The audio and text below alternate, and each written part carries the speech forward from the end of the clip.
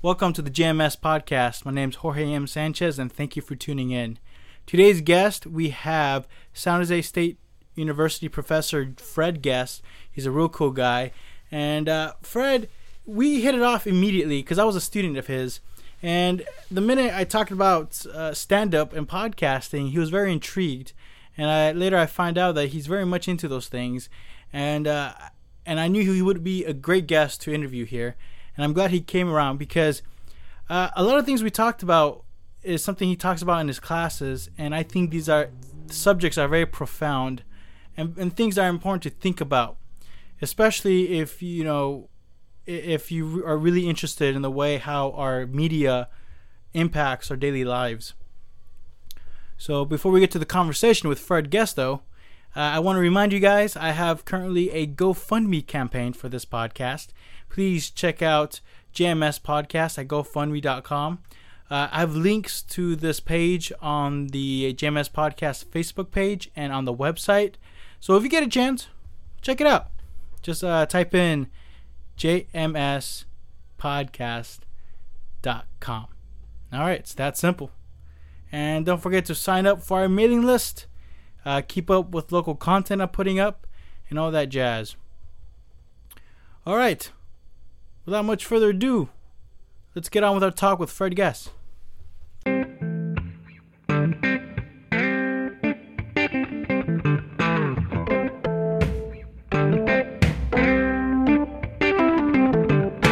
Fred, how long have you been into podcasting? Because honestly, before I even got into podcasting, I did not really care too much for it. It wasn't until I really did it and I realized, holy crap, there's a whole universe of podcasting out there and communities.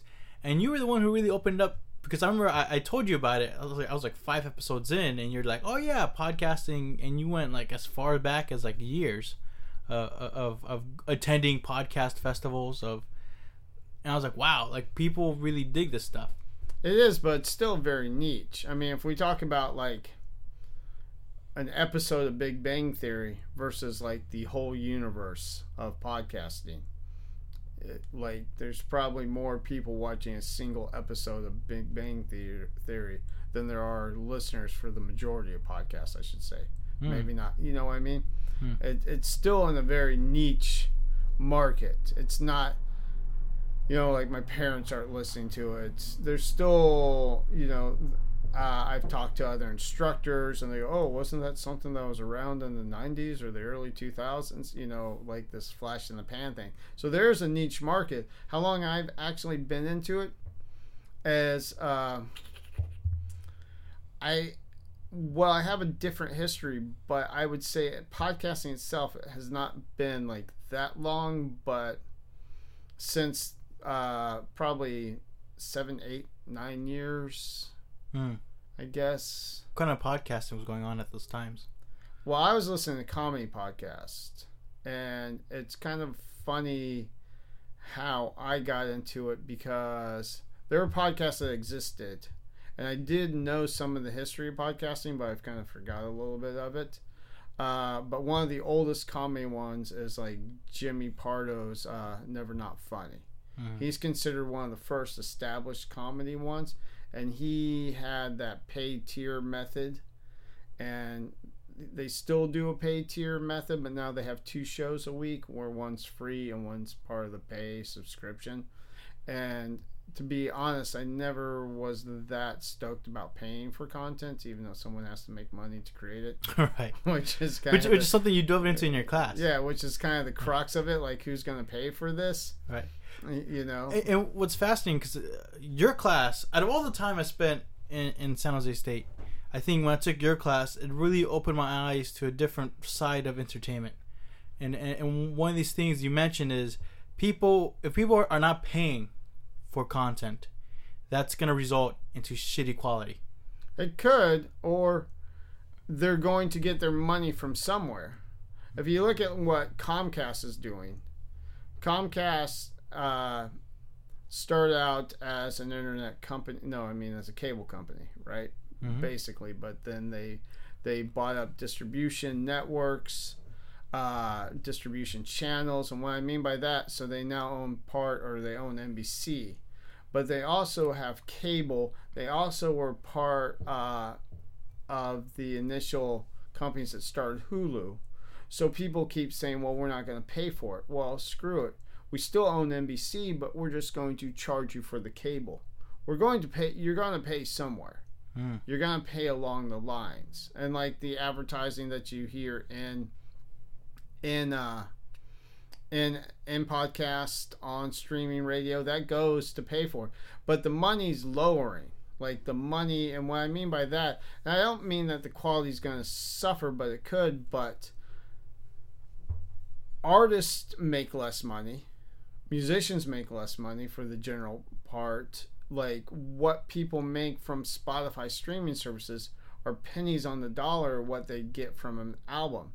It only takes them it would take millions of streams on Spotify versus like a couple thousand actual physical copies to pay a month's rent.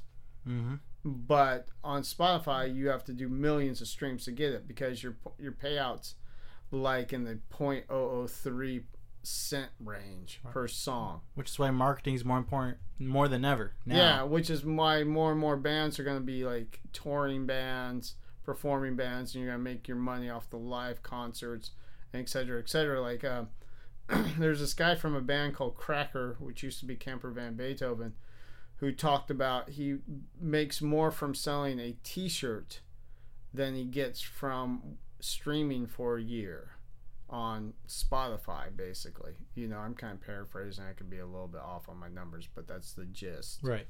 But I feel like I've diverted away from the original question. That's okay. This happens a lot in podcasting. Okay. But I don't mind if you don't mind. We could go back to what we're talking about. But you're just talking about because somebody does have to pay for it. Right.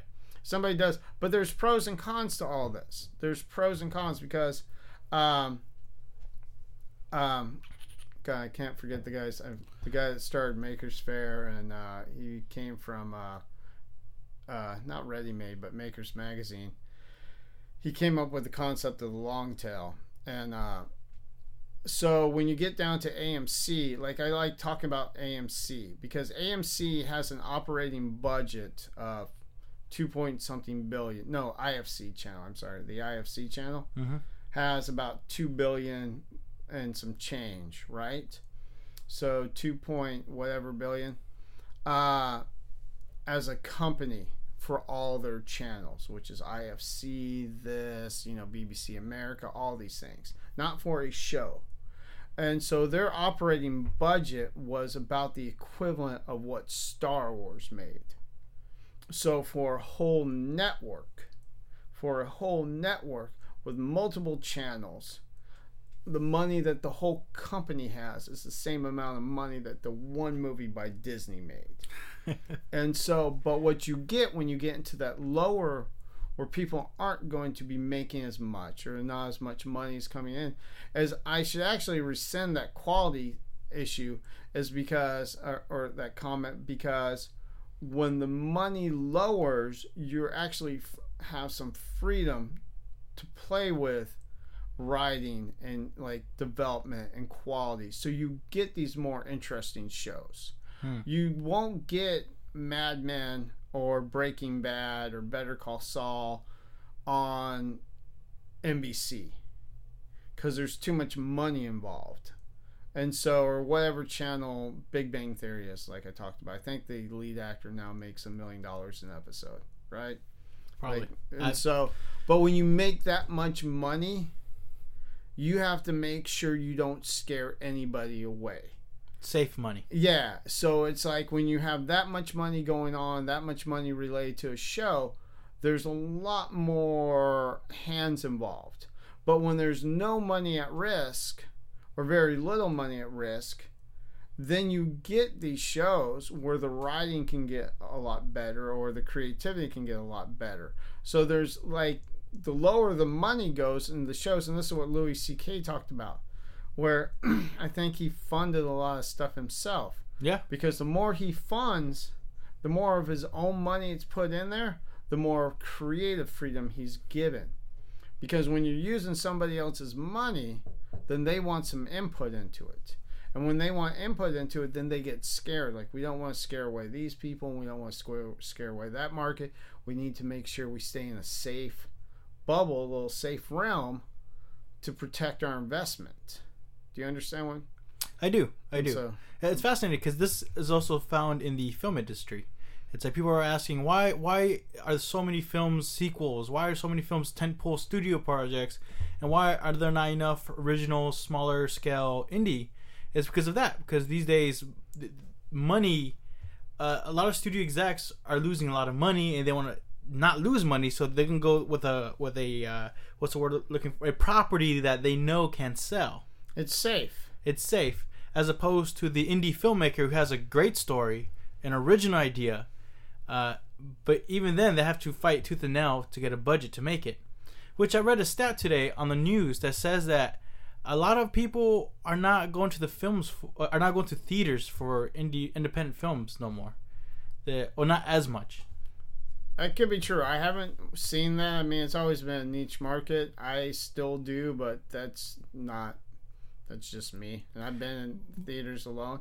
But I think with like the big budget films, especially all these superhero movies, which honestly I'm a little tired of. I'm like, it's too much. Like, for me, it's all becoming similar in some way. It is, but I'm not gonna. Well, Deadpool was good. Well, because Deadpool was so different, right? But Deadpool was good. But what I was gonna say was, it's not hard to translate these movies. And I'm going to be. I don't want to be disparaging or put somebody down. But if you think about what these movies are, you think about little kids programming. What do you get in like little kids programming? You get bright colors, you get lots of noises, and you get movement. I'm talking like TV shows for toddlers. Right. Really basic story, really basic language, and just a lot of movement, noise, and sound and color. That's all these fucking movies are. So you're this adult going to see what's basically a version of the concept of 3-year-old programming for a child is. Don't create any complex characters, don't complex situations, just make it all about the noise, movement, action, sound, color. Mm-hmm. And you just like a little kid. And so, but in the reality though, it makes it great because right now the growing market's Asia. Yeah. And that's where a large part, if not the largest part of the money's coming from for the film industry. It's not domestic, it's foreign. And when you have complex characters with complex dialogue, that's a lot harder to translate culturally, or just to translate, period. But you could turn the fucking sound off in most of these movies and get the plot. What's going on? Yeah. She looks angry. He looks angry. Yeah, that's a bad guy. That's a good guy. Yeah. You don't need the sound. You don't need the plot in any of this. Uh-huh. And so, it's simple, but it's also feeding on known characters. And known characters on a superficial level. And that plays a lot into, getting multiple generations. Because I think the shot right now is when you use a Superman or a Batman, you're not just getting like kids that grew up in the 90s or the 2000s or comic book. You have multiple generations to pull back on, mm-hmm. who grew up on these characters that get recycled. So you get a wider berth of age range or demographics going into it. But as far as the superhero thing goes, like I said, I think it's kind of like Ronald McDonald. Ronald McDonald's recognized anywhere. You don't need a lot of cultural background going into it to understand what McDonald's is. It's a brand. Yeah, and so you can stick one in Japan, you can stick one in Hong Kong, you can stick one in maybe United Arab Emirates. I don't know if there is one. I know there's a Pizza Hut because I've been there. But you don't need a lot of background. And so with what I was going to say with independent films is that you need the ability to pay attention. They talk about shortened attention spans, but whatever about that. You don't need cultural references. Do you know what I mean? Mm-hmm. You don't need to understand because things don't translate.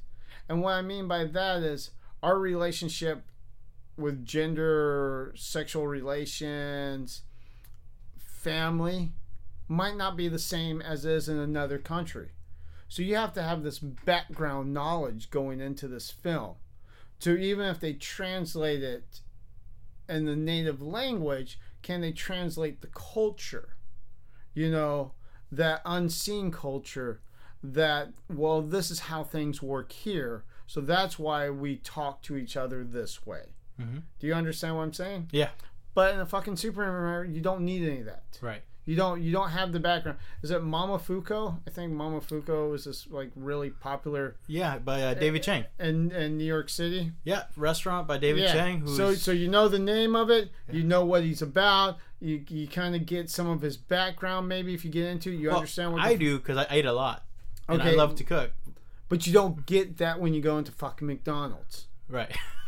Do you understand? They kind of try with the McRib once in a while. But that's what I'm saying. You don't get that knowledge. You don't get the history. You don't go in there going, oh, this is inspired by X, Y, and Z, and this is Infusion, and this is his background, and this is who the chef is, and this is what the chef's done. Nobody gives a fuck. God damn, I cuss too much. Nobody cares. Okay. You can cuss here. Nobody no problem. cares going into McDonald's. Uh-huh. And it's the same with the independent film. You're going in for a deeper understanding and a greater experience. Beyond of what is seen on the screen. Yeah. Got it. So you're like, okay, this person made this independent film. I like this person and his works. Yeah.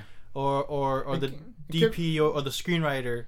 Which, now you may realize that's very true. Now that I think about it, I think you hit something there with me. I just realized that you are completely right. Because when I do go to watch an independent film, I kind of like going in already knowing who is it by, or is it somebody I recognize from previous work? Because, I mean, once in a while, I do go into a film blind. Like, oh, it sounds interesting. I go in, and sometimes it's great, sometimes it's not. But usually, I think about 80% of the time, I much prefer to have a gist that it's somewhat good. Because I'm investing money to spend about an hour and a half to watch this film. So if it helps me that's made by Wes Anderson, it helps me to know that it's written by Kaufman or something like that. And I guess I should say, though, with Comic-Con and the popularity of, like, nerd culture and geekdom, there are a lot of people invested in these superhero films who can tell you. There is that aspect. But I'm not addressing them because that's not what's making them blockbusters. Fanboy. It's not the fanboy making them blockbusters. Because if those movies only went to the fanboy, it would be a very small audience, and globally.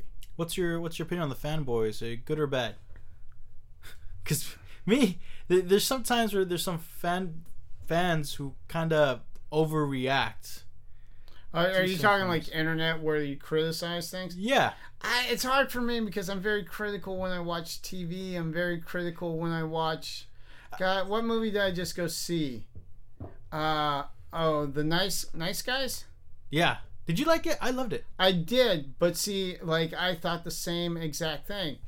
So they go into the daughters. It's 1977. Uh-huh. They go into the daughters because I have a new wave punk rock background. They go into the daughter's bedroom. She has a Sex Pistols poster and she has a Blondie poster.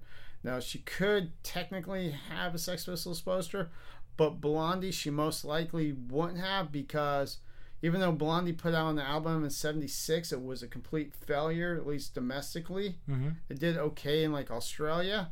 It was relatively unknown, and she was still unknown for a 12-year-old girl in Los Angeles, right. Even though it is Los Angeles, unless her father worked in the industry, would not have known a Blondie for like a year or two more.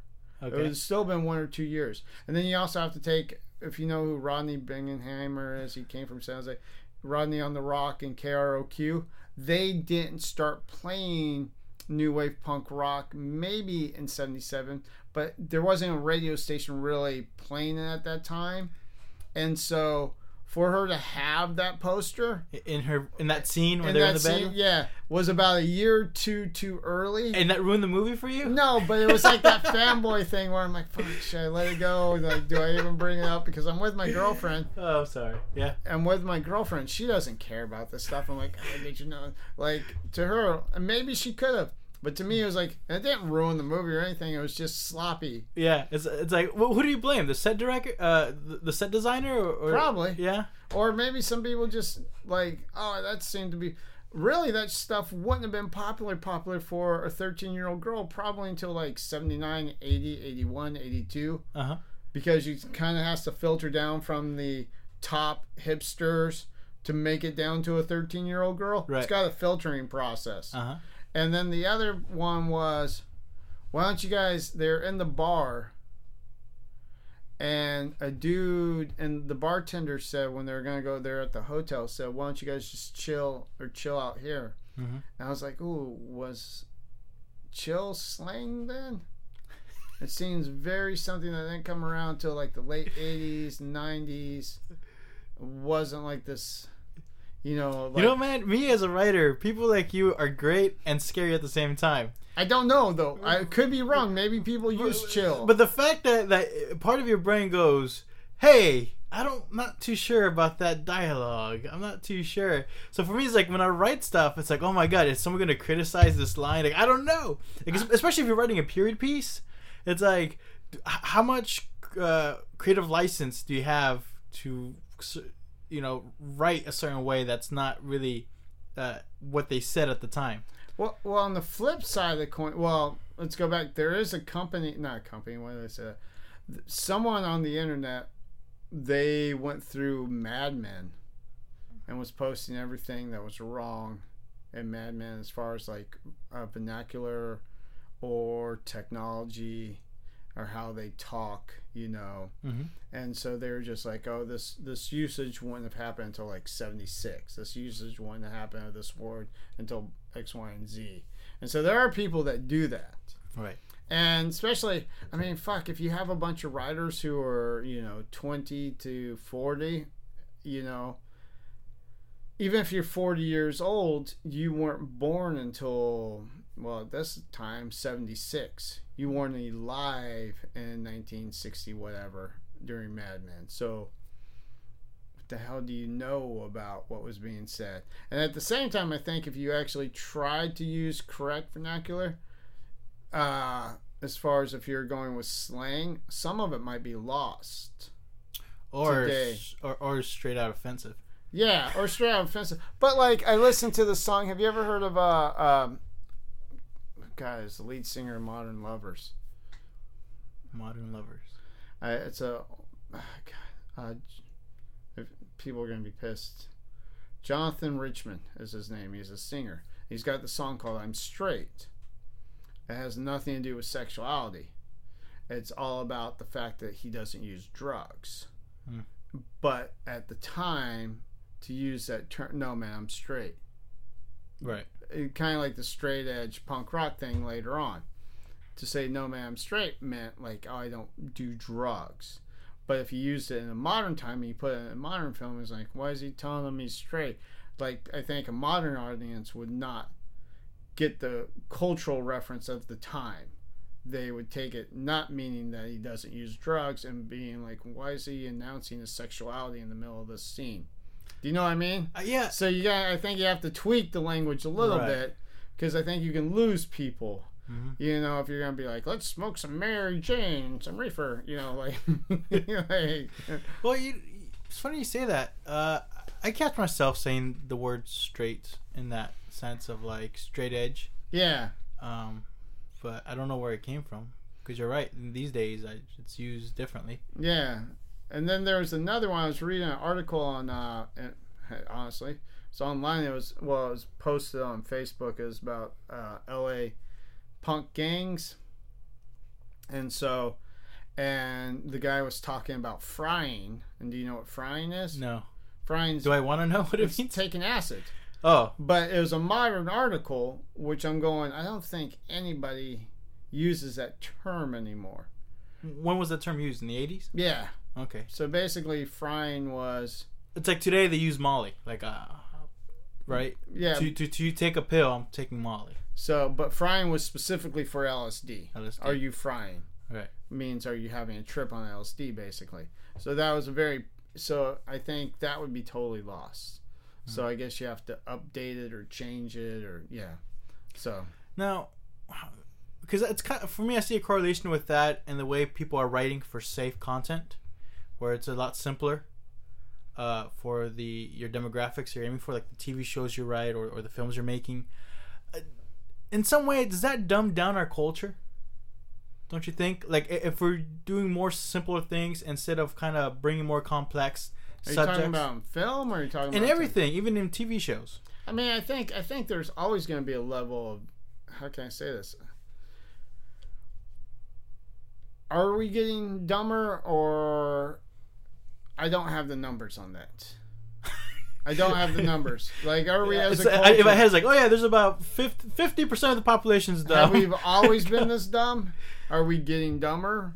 Or have we just, as far as some things like on movies and stuff, I see it as, with movies, I see it as an issue, say, like I talked about translating into other languages. Complex language means complex translations, complex concepts. Like I listened to this guy talk on NPR, and I don't know if this is true. This was his perspective. He was of Vietnamese descent.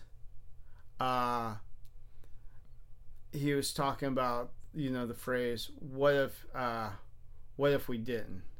What if we didn't? What would have happened if we didn't get on the train? What would happen if we didn't get on the bus? And when he was talking to relatives from Vietnam, especially older relatives, like, that sounds odd, but that whole concept was foreign to them. The what if concept. Yeah, there is no what if. There's just what happened. There is no what if. Fascinating. And so, like, to have these conversations were difficult because it was more like, why would you ask what if you didn't? Like, only what happened. And so this was his perspective in his family. I don't know if this is a huge cultural thing or not. I can't speak to this. And I'm basically paraphrasing a radio program I listened to a while ago. But my point being is there are cultural concepts that don't translate easily in general. And so, the simplification of language, the simplification of writing, is it dumbing us down? I don't know. I think it has a practical purpose. Because that's the one thing, I don't know if you remember from my class, and if anybody doesn't know listening to podcasts, that's how we know each other, I guess, because you took a class by me. Hopefully I don't say anything that gets me fired. But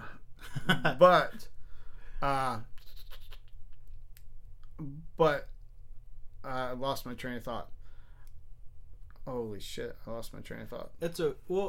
You just got me with the what if question. I guess, does that reflect Eastern philosophy? Because I think the key basis of Western philosophy is that what if questions. Like, what if this means that? Or what if that? I don't know. I'm not enough of a...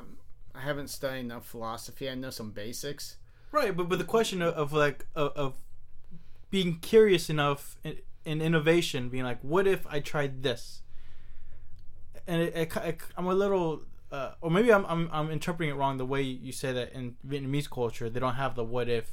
Well, I don't know. I still want to put that with a giant asterisk. I heard this on a radio program of one person. Right. Anecdotal experience. Might not be a giant cultural thing throughout the Vietnamese culture. It might have been just his family experience. So, but it was still interesting. I was just using it as an example of a broader example. So I do, as far as like the culturally like difference in between Eastern and Western philosophy, I honestly don't even want to touch because I'm not schooled enough about it. I feel like I'm just like somebody watching football in the armchair and talking about how smart I am and I don't know enough about it to even touch. That's an answer. That's a respectful answer. I know a little bit about Western history because it does influence media. How so?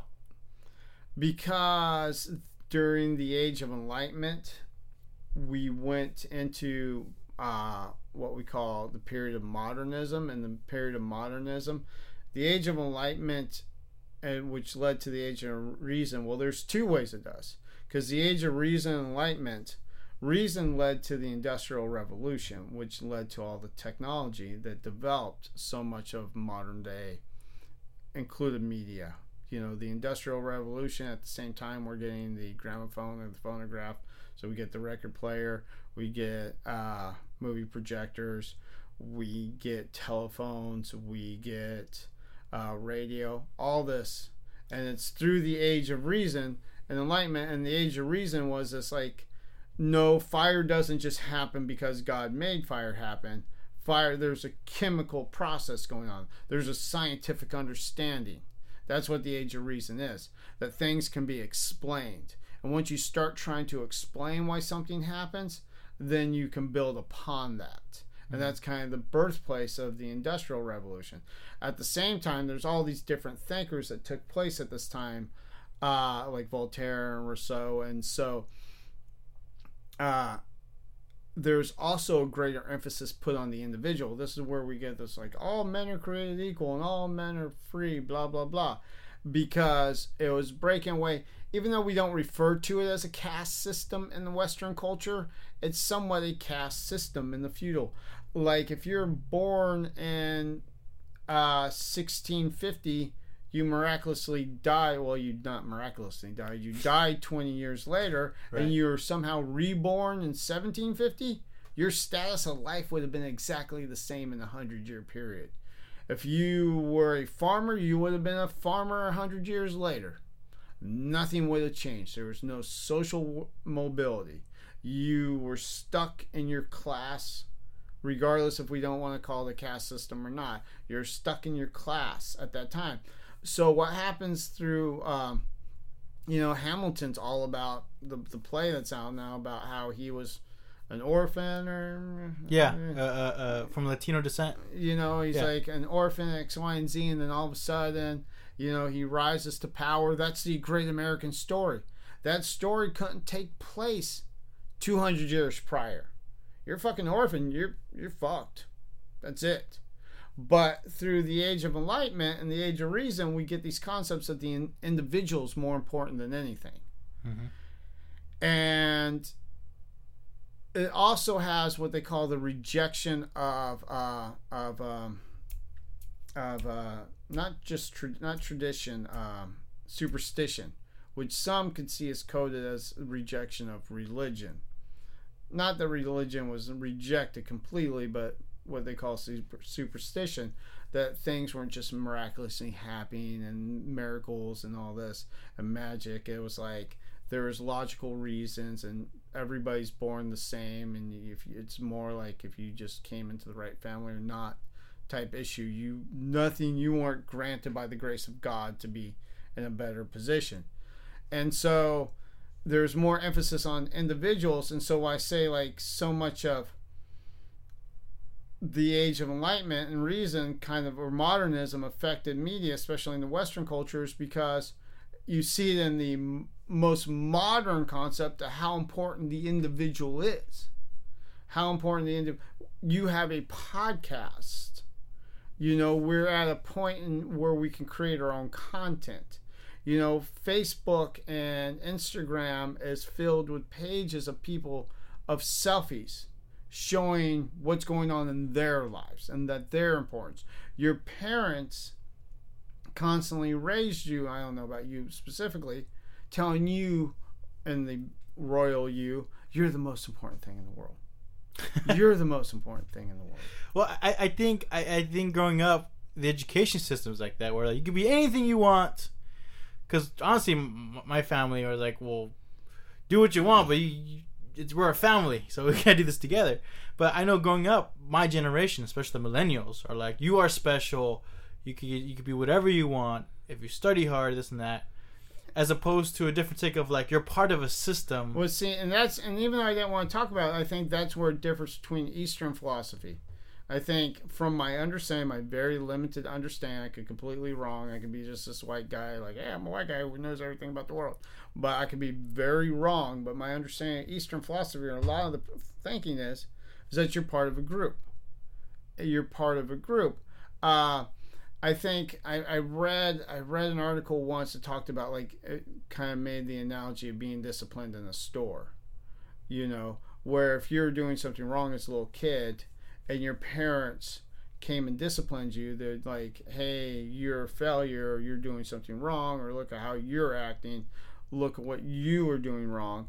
Where someone was talking about in a Japanese grocery store, the same parent might come up and say, hey, look how you're affecting all these other people. Look what you're doing to these other people. Do you understand what I'm saying? Yeah. And so, like, the emphasis in the Western culture is on you versus the emphasis in the Eastern culture may be more communal or social or the greater society, or how you fit in the system. Mm-hmm. But all this type, so it goes back to the idea of, like, especially we have this fame-driven culture now. Yeah. Where people just want to be famous for being famous. Is this kind of the end product of, modernism, where the individual is the most important thing? And at what point does the individual, this is getting way too philosophical, but at what point does the individual become more important than God, if you believe in the God, or just the broad concept of a God, of this higher being thing? When does the individual as a whole surpass God? I think we've reached that point. I think the fact that genetic modification is within our grasp, I think for me that's one of the signs that this concept of God and what he does, we're kind of coming in and manipulating that. Very similar about how you talk about how modernism came about. It's like fire didn't come in from magic, it came from us. We can make fire. Therefore, let's build upon that. So at that point, already a limb of this complex of God has been taken out by man. And now, when it comes to genetic mutations, and I think we reached that point, man. I think, especially with this YouTube fame thing, like I'm sure you mentioned about it, the YouTube fame, individual superstardom. It's like, I think you're right. I think at that point, at least here in the United States and because I'm not too sure about some parts in Europe, but here in the U.S., for sure, there's this thing of like, we can create our world the way we want it individually, which is, I think, leads into why there's a lot of polarizing, almost tribal separation in our culture, whether it's political or whether it's lifestyle. So I think that's a great philosophical question. A lot of us should be asking ourselves. Well, the funny thing is like this niche marketing, and again, it goes from I think it's Chris Anderson, it's the guy who I'm talking about, who came up with the concept of the long tail. But the niche marketing that happens is like this pro and this con. It's really bad for traditional broadcasters, because in 1977, there's 3 channels. Everybody got television over the bunny ears, over broadcast, and you watched either NBC, CBS, or ABC. You have no internet. You have no escapes. Television. Most families only own one television, so you had all 4 or 5, however many people you had in your family, watching a single television on one of those 3 channels. Now we have all this niche marketing out there, so it hits the broadcasters hard. Like, they're losing viewerships. A lot of people keep saying it's cable dead, it's broadcast TV dead. People are cable shaving, going to the internet, going to Roku, Hulu, etc. But on the flip side of the coin, for YouTube, it's great, because YouTube doesn't care if you're a blockbuster. YouTube only needs 1 million of you guys all trying to be blockbusters, because they're just selling content. So it doesn't matter if your individual content is successful. It's they just need content as a whole. It's the same with iTunes. iTunes doesn't care if you made an album and you sold 15 or 20 or 10. They won't care. What iTunes needs is just millions of you.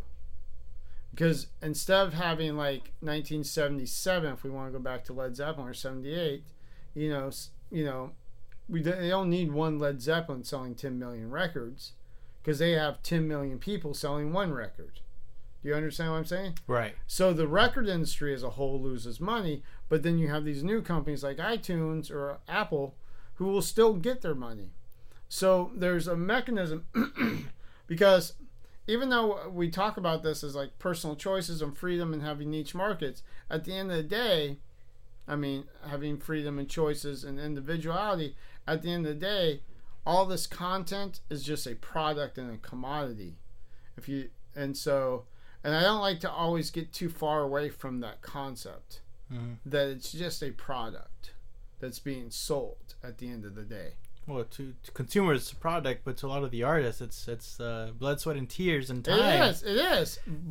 But SoundCloud wouldn't exist if they didn't have a business model, a corporate statement, investors. And so even though on your end, you're using SoundCloud to get out your personal artistic vision or beliefs, SoundCloud exists not just to facilitate that, but to make money. Mm-hmm. So to them, they don't care about your artistic vision. Right. They just need enough of you guys paying the $15. So there is these pros and cons. I also do think there are some negatives to the niche marketing as far as interacting with human beings, because like I don't watch sports. I could care shitless. I know you have an unnamed sport team on your shirt right now. I'm currently wearing a 49ers shirt, yes. But I don't care about Big sports. fan. So I don't have any way to relate to you on sports. And so like I like a band called Andrew Jackson Jihad. In 2 years maybe it'll be different. Mm-hmm. I used to love Naruto, but I kind of like done. It's over. So like I watch silly cartoons even though I'm an older man, and X, Y, and Z. So I don't have like a Venn diagram of overlap to like. So like in the 1990s when every asshole's watching Friends or Seinfeld, and they all go the next day and like quote Jerry from Seinfeld. Right. They're like, oh, did you see that episode? Oh, yeah, so it's water cooler conversation. Yeah, but it's a way to kind of bond. It's a bonding ritual. Yeah. We're losing this. We are niching ourselves into little tribal communities. So we're getting the freedom to really go after what we want, but we're losing, even if they're superficial reference points, to have any way to kind of cross over and interact. I think it's changing. I'm not sure if we're losing it, because even with today, like for example, I think a lot of it is more online now than it is in person. Because Game of Thrones, a lot of people, love to talk about right after an episode. I know a lot of people go online to go chat about it or go to post videos, reaction videos about it. I think the face of that communal information exchange of ideas or of perspective is just changing its face. I believe. For example, for Naruto, it's like if we both were into Naruto, it's like we totally could talk about Naruto. If not talking verbally, but maybe like through like a forum or something. But see, that's where I think I differ a little bit of age, and you have to understand I was like an early adopter. I've kind of run out of my early adopter. Just get older and you stop caring. Because I was on Prodigy before AOL was even huge. And like my internet, like my online presence, and so like I used to use ICQ and I've been through everything. It all sounds Greek to me. I've been through everything from like geo sites to like MySpace to and living in an online community and emailing random people I don't know all over the world. But there is an old school part of me where it's like that actual person to person, physical, tangible, not that you want to go around touching every human but that real life, in real life, if we want to go back, IRL, experience of having actual people that you interact with. Mm-hmm. And I do feel there's something limited there, because I was talking like my friend. I can't say too much, but my friend's working on a live action show for Nickelodeon. I'll say that much. And so I texted him. He's a lot younger than me. I texted him yesterday and I asked him like, "Oh, hey, what are you doing?" "Oh, I'm on this live action film for Nickelodeon." I'm like, "Oh, that's cool." I asked the question. He answered back, "Oh, it's got this person, that person on it," like one of them I recognized. Mm-hmm. And that was the end of the story. My girlfriend comes home. I'm like, because one of them was like a famous comedian. That's why I just non-disclosure. I don't know what his NDL is, so I can't say too much about who these people. My point being is, I was like telling my girlfriend, "Oh, so and so's working on a show with this famous comedian, or famous to us." And she's like, "Oh, what's it about? X, Y, what's it about? What's the show? What's this? What's that?" I'm like, "I don't know, because we're talking over text." And I don't like to make references to millennials or anybody. I don't like to use those kind of classifications. But I'm like, well, I think in a millennial aspect, tell me, hey, working on a show, this dude's on it, is the equivalent of actually telling me in depth. Do you know what I'm saying? Yeah, it's simplifying again. The language. Yeah, it's simplifying, and like, but to me, it's like, I think that's the equivalent of actually having a deep, like those two texts of basic information somehow make up for like a 30-minute conversation of what's going on. Right. But it doesn't tell you anything. It doesn't give you the the perspective of what's happening and put you in the moment. Uh-huh. It doesn't put you in the moment. I think that's what storytelling used to be. Is when I tell you a story, I'm trying to put you into that story so you can actually visualize it. Mm-hmm. That you experienced it with me. I'm sharing my experience, but I'm sharing it in a way that has you placed in the story. Mm-hmm. So it's kind of like virtual reality. Here, look through my telling you the story so you can visualize and be there with me. But now, like the simplification of language, we're not getting enough information to actually be part of the story anymore. Do you know what I mean? Do you understand? Yeah. Or go into deeper things. Did you see The Lobster? I'm not gonna see that anytime soon. I've not. Okay. Because I almost felt like I wanted to so bad, but this girl I was dating, she saw it by herself and she's like, "It's over." I'm like, "What does that mean? Like, what the fuck is in this movie? Do I want to know what this movie for her to be like? It's over." The point being, like, I guess I don't know if this is why she meant this, because that language was so simple. And I have a lot of people on Facebook, I'm talking about Facebook, who love the movie. A lot of young film people. But to me, I literally was watching 8-year-olds explain what it meant to have relationships. So for you, you're like, dude, this is like you kids have no like. But I think it was intentional. The language and the concepts and everything were so simplified, so basic, and in a good or a bad way. It's kind of like I heard someone talk about Birdman, and someone said with Birdman, they go, "If you told me this was the best film ever made, I would agree with you. If you told me this was the worst film ever made, I would agree with you." And I kind of feel that way about this. If you told me it was a great film, yeah, I could see that. And you tell me it's a really shitty film, yeah, I could see that. I'm kind of like, right. I can't tell you one way or the other. You have to make up your own mind. But I don't know if I like it or hate it. I really don't yet. But that's what a good independent film does. Leaves you pondering. How much does fucking X-Men leave you pondering? Yeah. When you walk out. How long are you going to go and kick back on your bed and lay at night and think about, like, what happened? What? Mm-hmm. I don't. It's a flash in the pan. Everything was there. Right. You don't have anything to question when you leave. I mean, you could, but you don't have anything to ponder or ruminate over when you leave. Yeah. Talk about pondering. Another great concept that I learned in your class, which really had me thinking, is that, especially since we're talking about content and entertainment, it's like more and more products are tangible. Meaning you can go to the store and buy an album as opposed to going on iTunes and download an album, where it's like there's so many missing factors that people are not really getting from this artist. For example, if you go to get a CD, you could look at the artwork of a CD. You could some CDs have special stuff in them, or vinyls.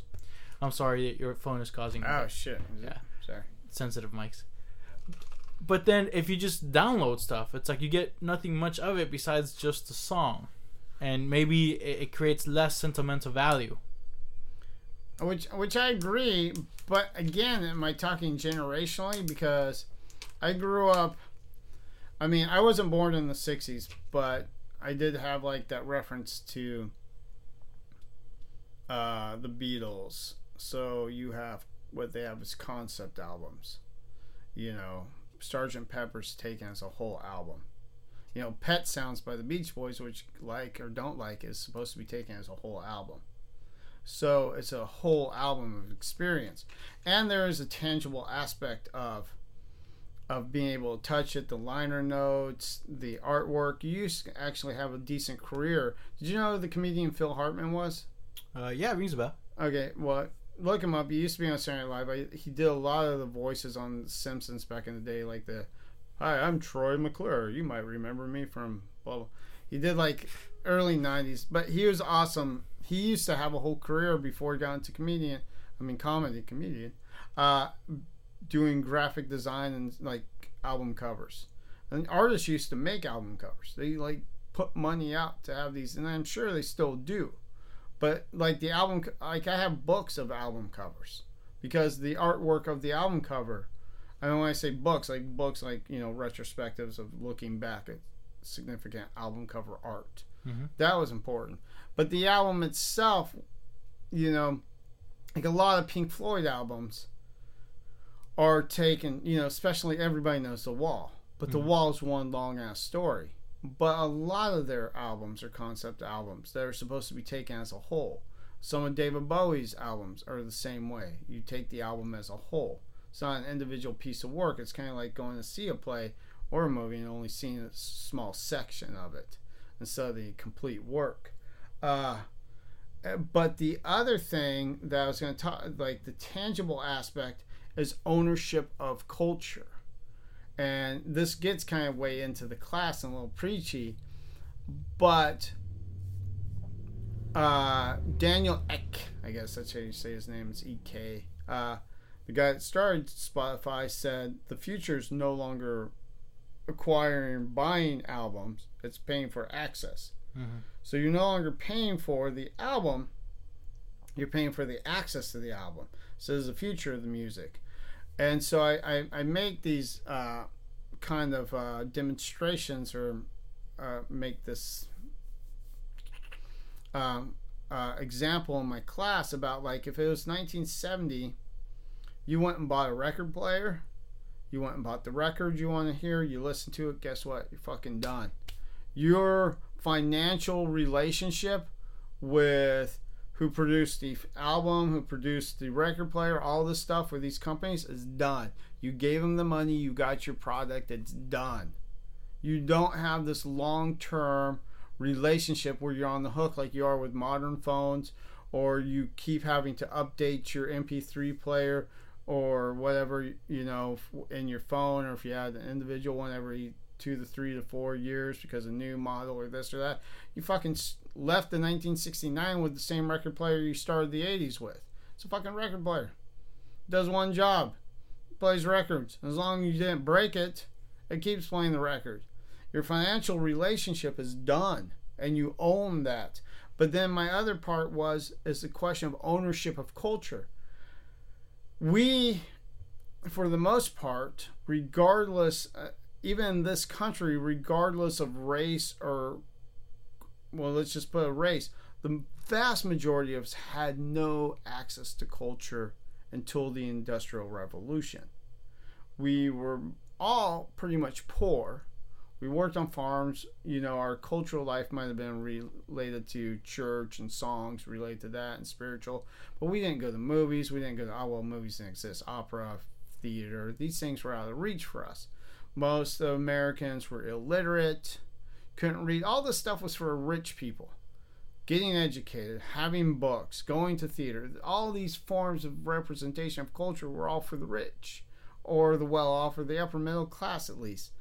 And so as the middle class actually expanded and we gained forms of culture, we were able to purchase it because that culture supposedly represents us, who we are, that individual we made ourselves. We talked earlier about being an individual.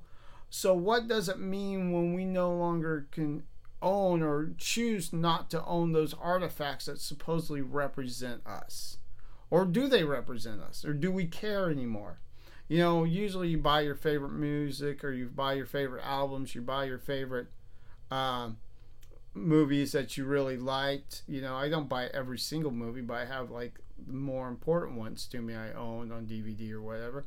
But what happens when we no longer own the culture that represents us, but we're paying for the access to the culture? Mm-hmm. And so just having it's kind of like having a table out in a book. You go to someone's house and they have like a coffee table and they have a couple books and a couple magazines there, and you come into the room and you're saying, hey, this represents part of me, my style, my flavor, who I am. So it's having the movies around. But we're not even having this representation of our existence within our house.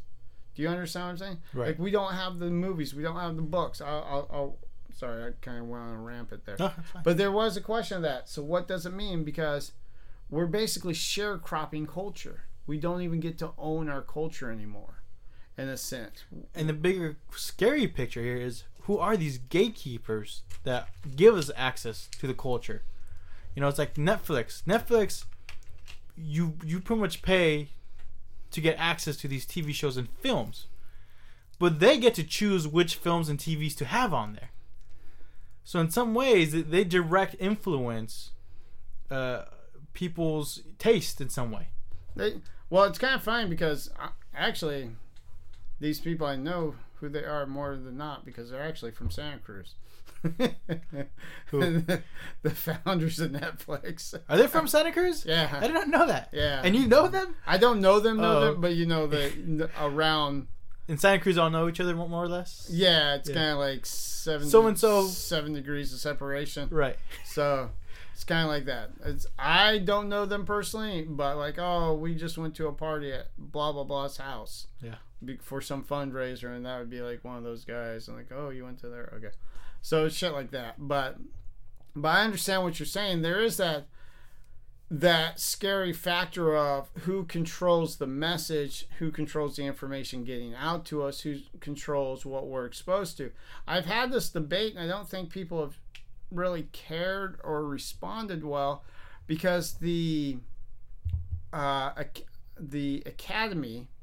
which puts on the Oscars, the Academy of Science and Arts, which puts on the Oscars, that's what the Academy Awards are.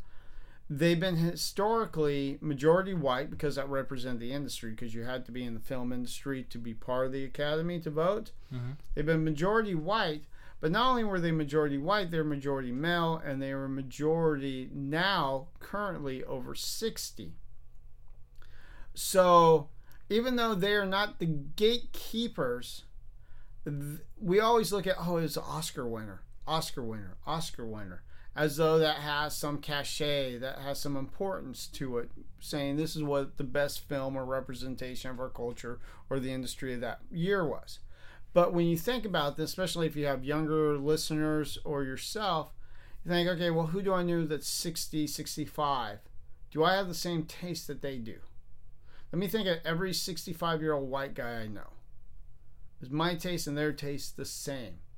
So there's a very limited spectrum, and so there's a lot of talk about, like, Straight Outta Compton not getting any award nominations last year.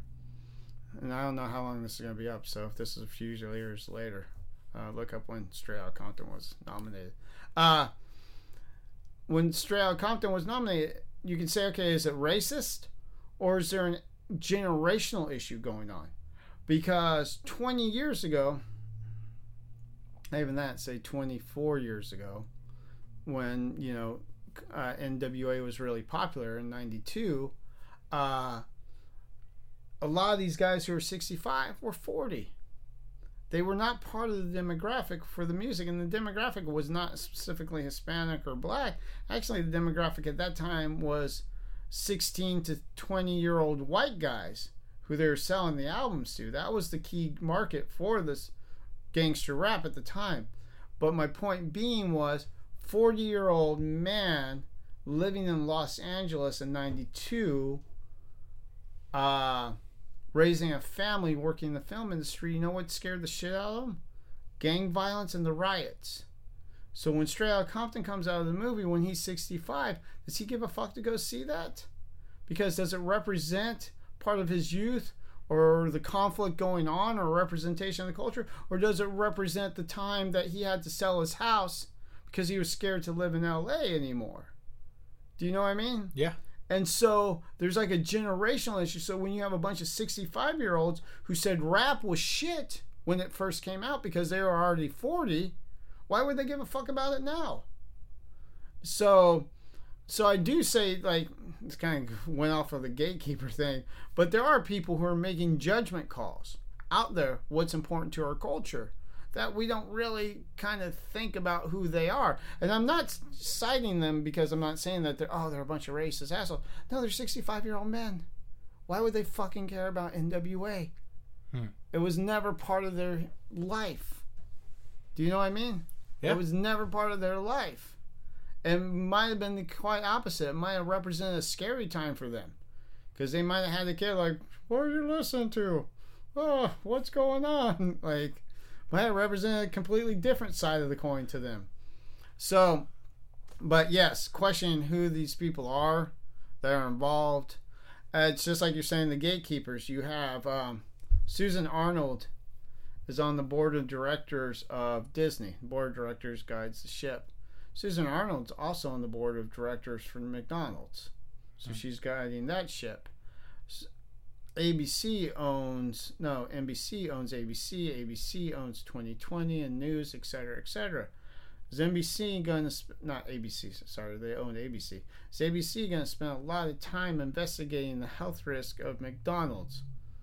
You know, when you share the same board members on them, you know, these overlapping relationships between these companies. That's the thing that people don't really look at.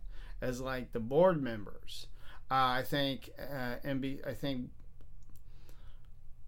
Disney shares board members from people from Sears. That's not really a threat. From Clorox company, with board members from. And I'm not on an attack or trying to get, but these overlapping relationships because Disney owns Pixar, everybody, Marvel, all this shit, but they also own the news. They also own ESPN. They also own a whole history of things going down the line. So they do have an influence. And so this can generate what you're talking about, the gatekeepers, what gets out there. This can affect what we see. Mm-hmm. You know, is Pixar going to make an anti-McDonald's movie anytime soon? You know, should they? I don't know. But, you know. Fascinating stuff, Fred. Sorry. No, it's great. We've reached the 1 hour mark. Yeah. So we're closing down. Fred, thank you for coming. Do you have any games to play at the end? Games? You should have like a trivia game? You need like a 1 hour trivia, like you have like I don't know, Fred, with you, with the amount of knowledge you got in your head. Not that I think you would win every game. I don't know. It's gotta be like something like I think it's something you need to add to your podcast as you come to the end. Uh-huh. You have to be okay. You have to have a closing segment. But they're usually closing segment because with my guests, usually musicians and stuff. So I go, like, what would you do now differently if you were back younger or whatever? So don't think I can really. Can I ask that of you? Sure. Fred, if you saw yourself when you were like 18, what advice would you give yourself? Don't kill that hooker. Not even don't kill. Like, just stay away from her. You know what? Just stay away from her in the first place. You know what I enjoy about your class is you would tell these stories of like. This is where I get fired. No. These stories of how you really hate violence, and how you have these mouse traps or rat traps in your house. But the thing is that they're like to make sure they don't get hurt. Yeah, they're live. Yeah. What they call it, the live traps? Yeah.